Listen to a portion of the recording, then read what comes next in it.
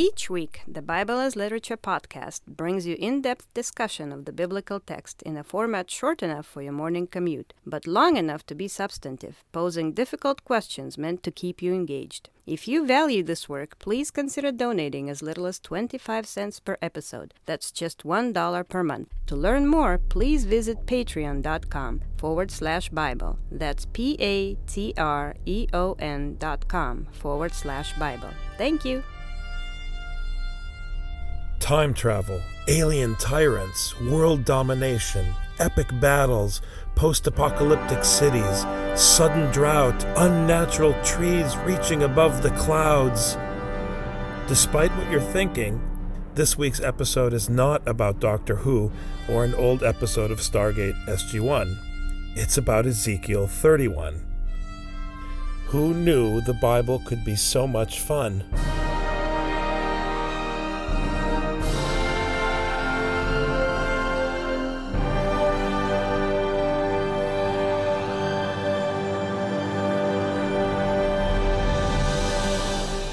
You're listening to the Bible as Literature.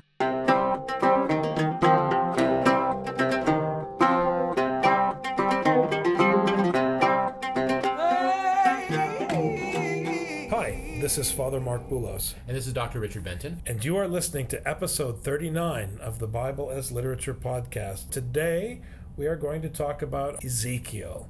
And you made an interesting observation, and it's not the first time I've heard this discussed with respect to this text, but you talked about the fact that Ezekiel seems to play with time, with chronology. I know that a lot of scholars struggle with this and try to figure out how to piece things together to justify an historical documentary approach to this text, but there's something else going on here, and it was fascinating when you were talking about it. So would you elaborate a bit for our listeners? The problem that first came to me was one that we often have in these prophetic books. What is the function of the oracles against the nations? In this chapter, we have a conversation, a private conversation seemingly, between the Lord and Pharaoh. Interestingly, it's in Hebrew, and it's in Ezekiel's book.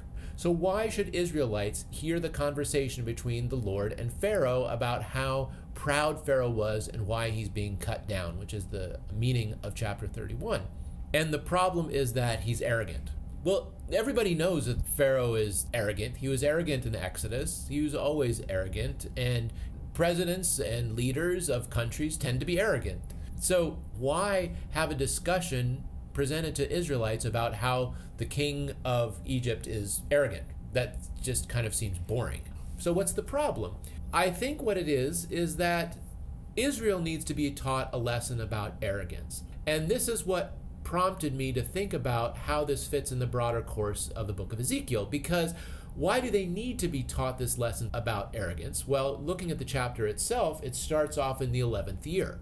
If you look at chapter 1, when Ezekiel is by the river Chebar and the Lord appears in his chariot to the people, to Ezekiel in captivity, this is year 30. I think this is significant. So we're reading this from the point of view of Ezekiel and the people being in captivity. And we get a blast from the past, a flashback to what they were being warned about 20 years before, or so, 18 and a half years before. It's kind of like a movie that deals with periods of time in the past, in the future, and just as you cut to a scene that's in a different time, they show the date and the time. I think it's very easy for a modern audience to understand that the film producer is taking liberty to transport you to a different time and a different setting.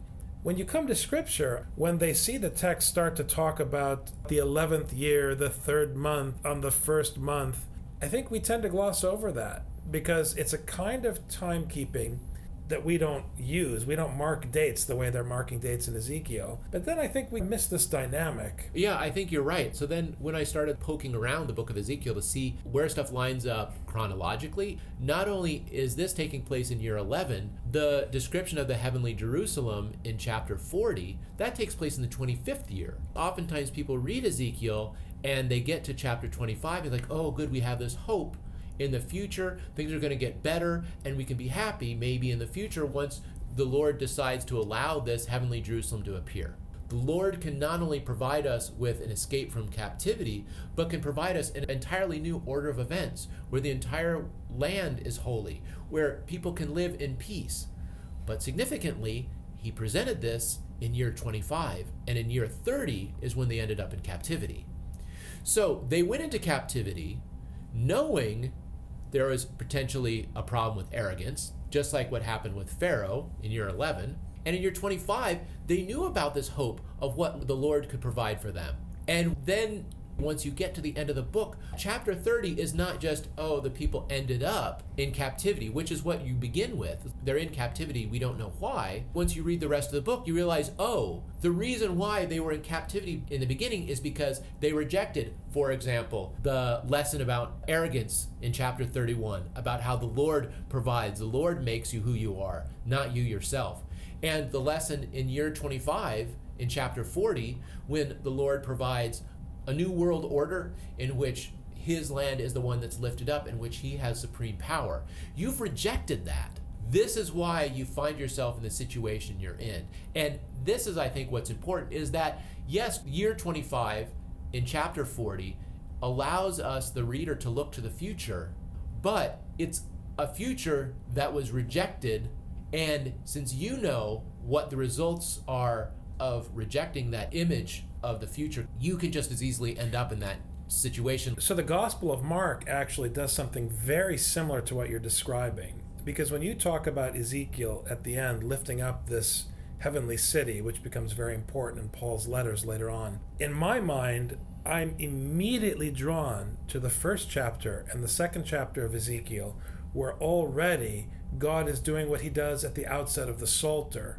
He is struggling to demonstrate to the Israelite that he is above all of the other nations and all of the other gods. So you are already presented with the summation, which is the heavenly city and the God of gods. You're presented with this concept already at the beginning of the book, and it plays out in all of the different metaphors, where you're pushing the dominion of God well beyond the purview of some earthly city in Palestine. In Mark, it's a similar device, because you hear again and again in the Gospel of Mark that the Son of Man will be crucified, he'll suffer many things, he'll be crucified, and on the third day he will rise again. You hear this again and again in Mark. You hear it at the beginning of the book. Then you come to the end of the book, and you're at the empty tomb. And what does the man dressed in white say? The same thing you heard at the beginning, although now it's the same statement clothed in this apocalyptic imagery or this eschatological imagery of the risen Messiah. But the teaching is the teaching is the teaching in chapter 1 and chapter 5 and chapter 30, wherever you are in the text, right? So this seems to be like a driving force, what you're saying in Ezekiel. It's pushing us towards this heavenly city that is beyond the reach of human dominion. And then suddenly you think about the tall tree in chapter 31. It's so funny how trees seem to be related to judgment in Scripture. Craig Jarrell at St. Elizabeth gave a lecture on chapter 31 of Ezekiel, and one of the things that came out in his discussion was how the trees are reaching into the heavens, right? And there's this haughtiness, but then the trees also become a sign of God's judgment in Ezekiel and elsewhere in Scripture. But the tree reaching suddenly in its haughtiness could be an allusion, at least conceptually, to man and his arrogance at Babel, reaching to the heavens to try to outdo God. But now Ezekiel's saying, however proud or tall your tree is, it cannot reach this land that is above all lands, the city that is beyond all cities. And by the power and the judgment of the God of this city, your haughty cedar in chapter 31 is brought low. It's beautiful, the image of the tree in that chapter, because it's the water that allows the tree to flourish. And who provides the water? It's the Lord. But then also, the Lord can cut down the tree. And once the tree is cut down, how much higher are you than the other trees? You're exactly the same. You're exactly the same height as any other tree that's been cut down. Once you've been cut down, there's nothing left of you. And I think what happens, the way that oftentimes this book is read, we're reading these different time frames as, oh, this happened, this will happen, this is about the past, this is about the future. But because of the way the book is structured, in that the river Kebar and Ezekiel speaking from the river happens at the end, it's all imminent. in a way, so that we don't just understand the heavenly Jerusalem as something that's coming. It's an acceptance or rejection of that puts us in the position that we're in. And the time travel mechanism, or the flashback mechanism, however you want to describe it, allows the reader to experience these outcomes forwards or backwards in a very immediate and real way. Mm-hmm. In Islam, they talk about the importance of believing in al-Yawm al-Akhir, the last day, which is the final judgment. Because oftentimes when I've heard Muslims talk about this, they say, well, how can you be a moral person if you don't believe that there's some kind of accounting at the end? Now, whether there is an accounting at the end or not, it's whether you believe in that accounting and how your actions are ordered today. How can I trust you today if you don't believe that this is going to happen? What if it never happens? That's not the question. The question is, do you believe it? If you do believe it, it will form your actions in a particular way. Ezekiel shows in chapter 1 what happens when that view of the world is rejected. When people act in such a way that they don't believe that arrogance can strike them just as much as it can strike Pharaoh. When they don't believe that the Lord can just reform the entire land however he wants from scratch in chapter 40, once you start believing that you are the one who forms things, you reject both of those images. You reject both of those views of the world, or that singular view of the world expressed in these two ways. And now you're for yourself. Once you're for yourself and you're creating yourself, now you're Pharaoh. And now this is why you get the advantage of listening to this voice. But then we get the advantage because we get to read the book and we say, aha, we know how this ends up because we read chapter 1. Just like someone questioning nuclear proliferation has the opportunity in the classic sci-fi movie, The Planet of the Apes, to experience the horror of Charlton Heston's character as he discovers that he's on planet Earth and the civilization he knew was wiped out. We talked about this last week. It's the power of literature to help you come face to face with the consequences of your actions now, even if those consequences aren't immediately apparent to you in your everyday life. One thing I find very interesting about Ezekiel 31 specifically with respect to the trees, the haughty tree, when I think back to Ezekiel 17 earlier in the book, where you have the same concept of a haughty tree, and then God takes a small branch from that tree and plants it on Zion, and it grows, and all the birds of the air come to rest on its nests. This is an image that keeps coming back, and it's one that Jesus refers to in his own discussion of the metaphors of the kingdom in the New Testament, how all the birds of the air come to rest on the branches of this tree. You have the same thing in 31, but again, what's interesting is that it's not a positive image, because in the beginning you have this haughty tree that all of the birds rest on and all the animals come to seek refuge under, but then after the tree is brought low by God's judgment, the birds come to rest on its branches as they're flat horizontal on the ground. It undermines the justification the haughty would have for their haughtiness. Very often when someone is in a position of power, they justify their abuses of power by saying, I'm doing it for a good cause. Well, God is coming along and saying, well, that good cause of giving the birds a place to rest, guess what?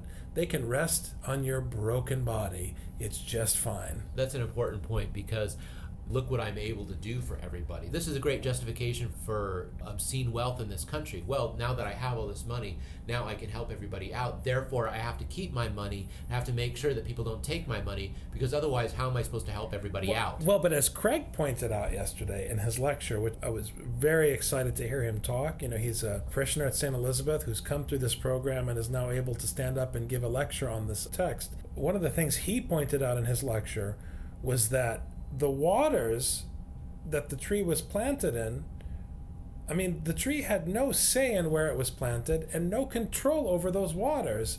It was God who was exercising his control over those waters. And so therefore the tree grew up because it was allowed to grow up. In the lingua franca of the New Testament, you would say that that's grace. I think in this context, it's enough to say that God, who is the God of gods and the King of kings and the Judge of judges, in his wisdom, allowed this tree to grow up so that he could bring it down in order to make his point in chapter 31.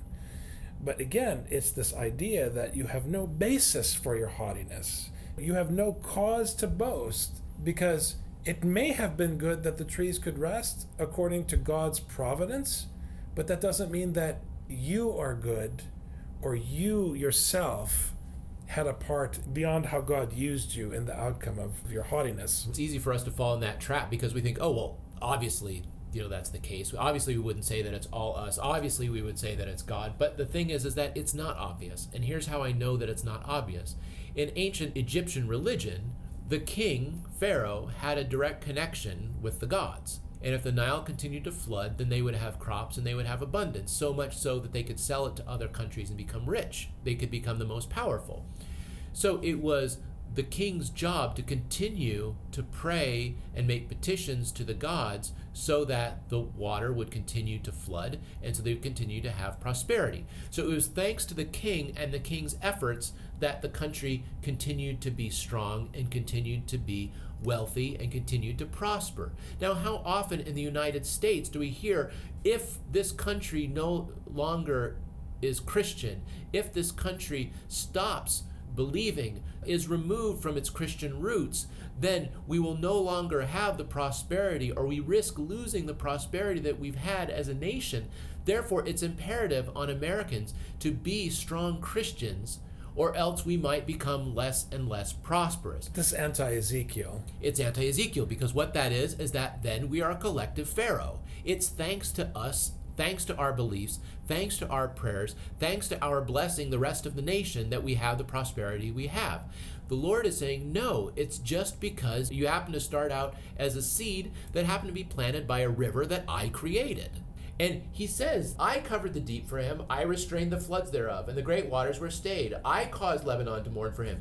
He is the one who controlled the waters. He's the one that made the waters so that they could prosper. It really comes down to that statement. Why does the United States prosper? If we're going to follow this argument, then we say it's simply because of grace. If we say anything else, then we fall into the trap of Pharaoh. And we know what happens when Israel falls into the trap of Pharaoh. Chapter 1. You cannot fall into this trap when you get into the ideological debate between the socialists and the capitalists, or the liberals and the conservatives. No matter where you fall on that spectrum, you can never fall into the trap of saying, I earned this, or I did it, I achieved this. No matter how hard you work on your small business, no matter how hard you work in your job, whatever you're doing, the clothes on your back, even if you earned the money to purchase them, were worked on by how many hundreds of people in the third world? Whether it's the cloth that was used, or the dyes, or the sewing that took place, or even already the clothes on your back, even if you write a check to pay for them, are still by grace, because of all the people who had to work and to sacrifice in order for you to buy a shirt for under $15 at the local department store. That you have the money to pay. By grace, your employer paid you. When I lived in the former Soviet Union, sometimes the employer just didn't pay. The courts were not an option. Exactly. So you counted on the grace of your employer to give you the money so that you could go and buy what you needed to buy. People in America don't understand these things, and they become arrogant because they think everything is functioning as it is supposed to function. No, it's functioning as grace allows it to function. Now, what's interesting when you get to verse 10, where it talks about the judgment, people tend to think about the judgment in very literal terms, but judgment is metaphoric.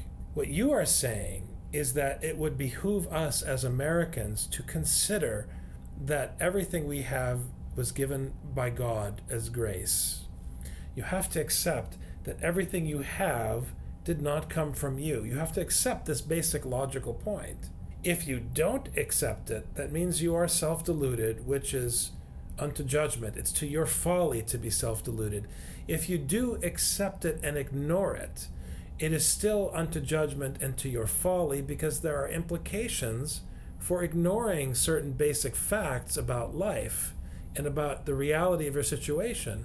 So in verse 10, when we hear, therefore thus says the Lord God, because it is high in stature, and has set its top among the clouds, and its heart is haughty in its loftiness, therefore I will give it into the hand of a despot of the nations, and he will thoroughly deal with it. So, if you're a fundamentalist, you're going to sit back and you're going to wait to see which nation God is going to hand us over to in order for us to be judged. In reality, it's a cause and effect dynamic. If you continue to be haughty and are blinded by your haughtiness in the treatment of others, individually or collectively as communities or as a nation, there will be consequences. There will be violence. There will be destruction. That's why the political imagery of the prophetic tradition is so relevant and helpful. We know from the way things work that there's always another nation that could rise up, and there's always a fear of this happening. But it's not that God is causing other nations to rise up. God is using the hopeful potential of our fear of the power of death. The hope is that he can turn that fear into the fear of his instruction, so that our anxiety about other nations turns into anxiety about the consequences of not listening to God. Right. I mean, and humbling ourselves. And that's what chapter 1 is doing. Once you get to the end of Ezekiel, chapter 1 is not just a statement, it's also a question. Do you want to end up at Kabar? And if you don't want to, then are you willing to heed the warnings of this book? I know I don't want to be left in Kabar. I'm not sure about you. I don't want to be in Kabar either. And I'm pretty sure that Craig doesn't want to be in Kabar. So let's all three of us get together and read scripture and see how things fare. Anyways, until next week, thank you very much. Take care. You've just heard the Bible as literature. Thanks for listening.